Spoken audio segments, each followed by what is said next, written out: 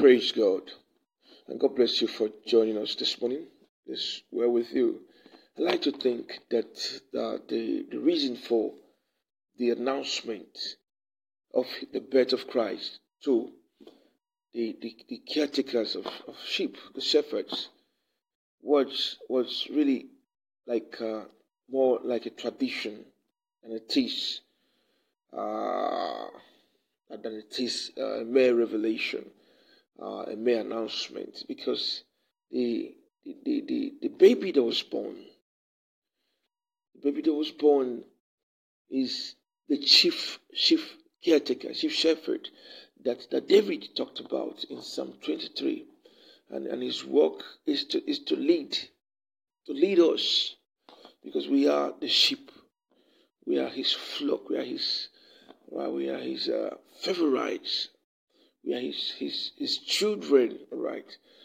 So it was right, it was appropriate that the announcement had to come first to the caretakers, to the shepherds who were working at night. I find that strange why they had to still be working at night, right? And that's really weird. At the same time, it is divine. It is very divine. So in Luke chapter 2, 8 to 20, you see the angel appearing to them to tell them not to be afraid, that he's bringing good tidings to them. All right? It was not just to them, but for the whole world. This good news will bring great joy. Do you understand? That this good news, if they hear it about the birth of Christ, it's going to spread quickly, and it will bring great joy. Did it bring great joy? It did exactly that, because the families, the homes that really received it were excited, and that is why people really gathered around the manger. People that had about his birth gathered around the manger, even though they did not know. Right? They did not know that the person in the manger was their Messiah. Right? And then in the spirit realm, it brought great joy in heaven. It brought great joy among the angels. And that the Savior of the world has been born. Now come to think of it, why was heaven excited? Why was heaven excited?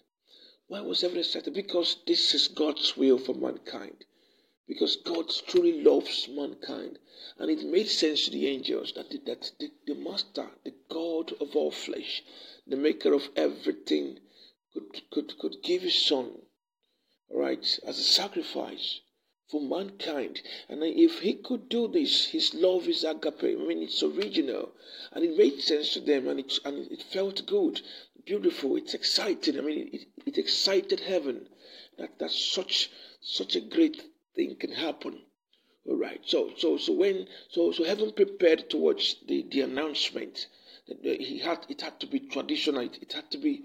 I mean, it had to be glorious. It had to be beautiful, right? So it was something that they looked towards.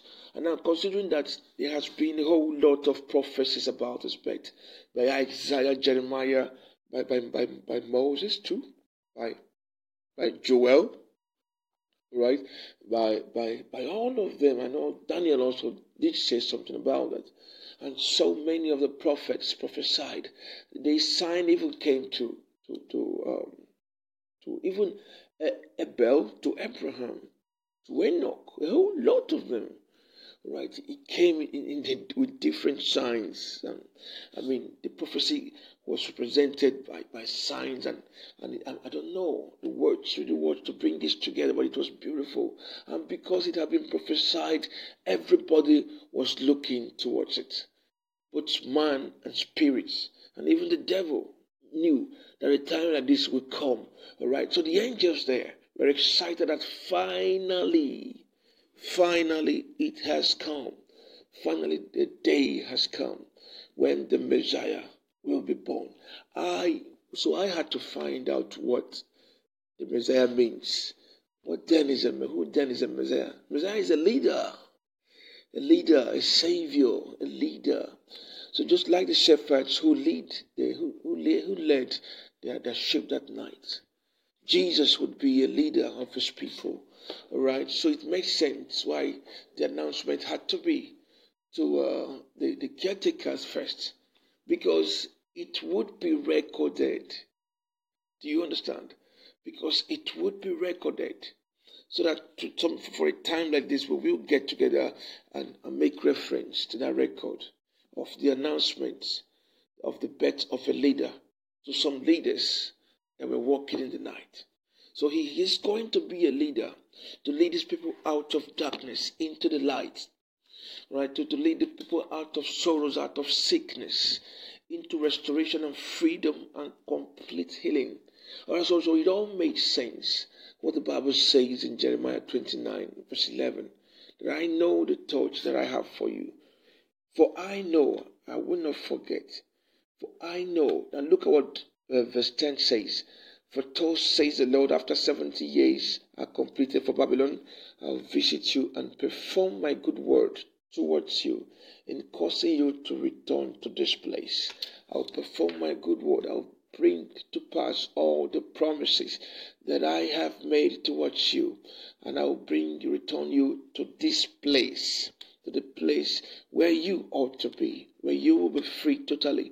For I know the thoughts that I think towards you, says the Lord, thoughts of peace and not for calamity, to give you a future and a hope. And this was fulfilled in that night when Jesus was born, when he was introduced into this world. I remember very well the night my son was born, that the angel of God, by way of revelation, came to me, and I was led out of the theater when my wife was in the labor room. I was led out of the theater, and then the angel said to me, listen, every child that is born into this world, every child that is born into this world is coming for a purpose. It is not just for the sake of having babies. I need a baby. Yeah. Let's make love. Let's have babies. Blah, blah. It is God that gives children. All right, every child, even you have a purpose. And that purpose is to give glory to God. It is to give glory to God. Whatever your assignment is, at the end, it should give glory to God. All right? It is not to give glory to Satan. That is why, if you are living a certain kind of life that doesn't give God the glory, you are not doing the right thing. You are derailing seriously.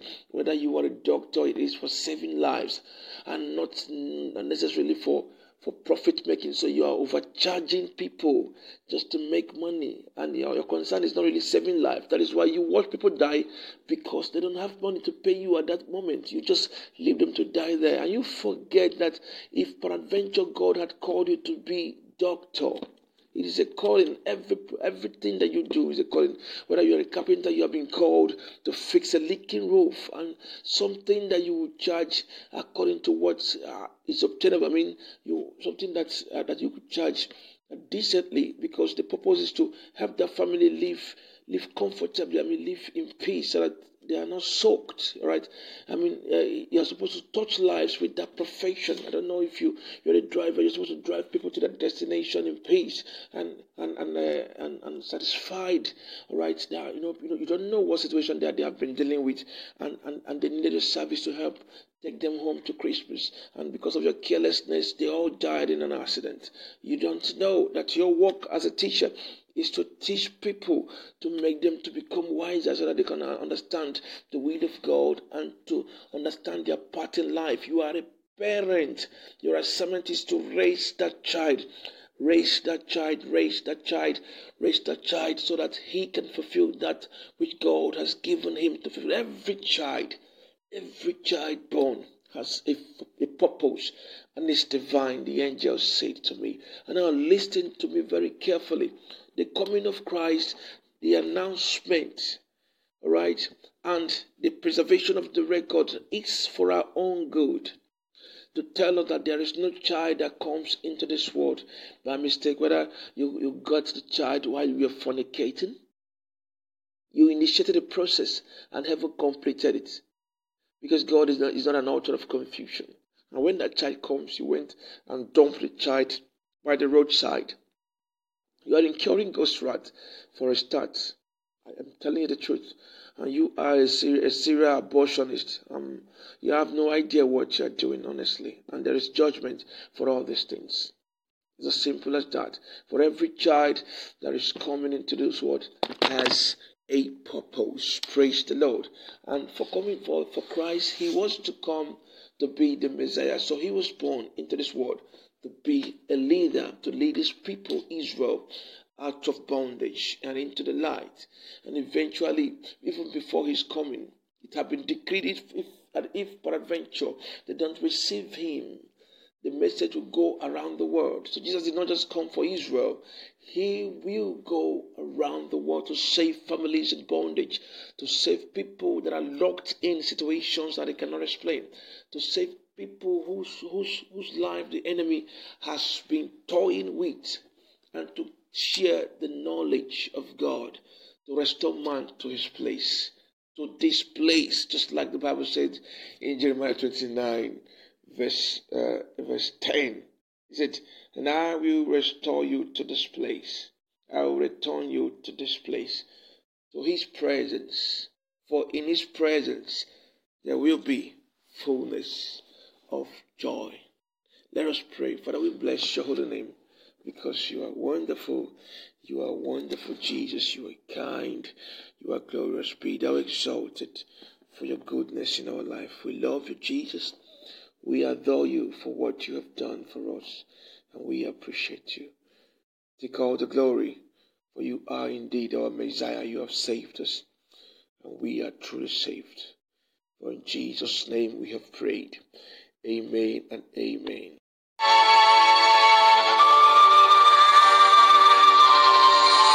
That night, some shepherds were in the fields outside the village, guarding their flocks of sheep.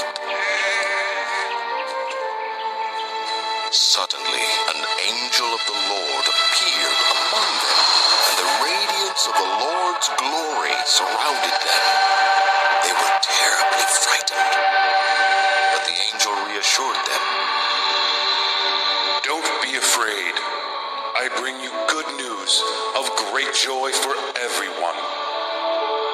The Savior, yes, the Messiah, the Lord has been born tonight in Bethlehem, the city of David. And this is how you will recognize him. You will find a baby lying in a manger, wrapped snugly in strips of cloth. Suddenly, the angel was joined by a vast host of others, the armies of heaven, praising God.